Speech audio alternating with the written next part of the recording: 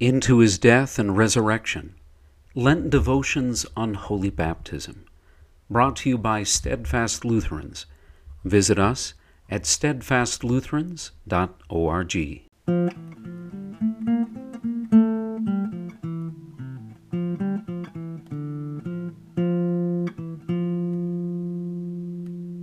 Friday, Lent 5, Exodus 20, 1 through 21.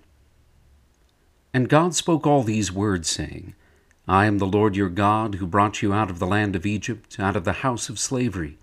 You shall have no other gods before me. You shall not make for yourself a carved image, or any likeness of anything that is in heaven above, or that is in the earth beneath, or that is in the water under the earth. You shall not bow down to them, or serve them. For I, the Lord your God, am a jealous God, visiting the iniquity of the fathers on the children to the third and fourth generation of those who hate me, but showing steadfast love to thousands of those who love me and keep my commandments.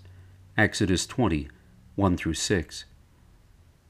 Here the Lord shows us his two words he speaks to mankind, his law and his gospel. The law is God's eternal will for mankind, and it shows us our sin. The gospel is God's gracious promise to save us through his Son.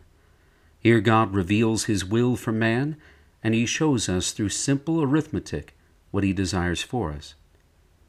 In telling us that he punishes the children for the sin of the fathers to the third and fourth generation of those who hate him, the Lord wants us to know that his judgment against sin is real, and it is stern.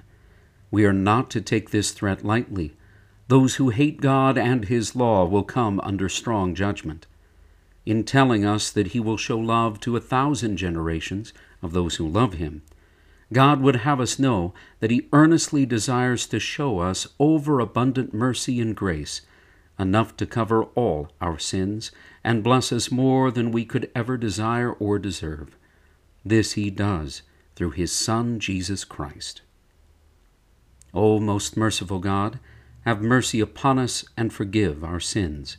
Keep us in your word, that we would not be counted among those under your judgment, and that we would be raised to eternal life on the last day. Amen.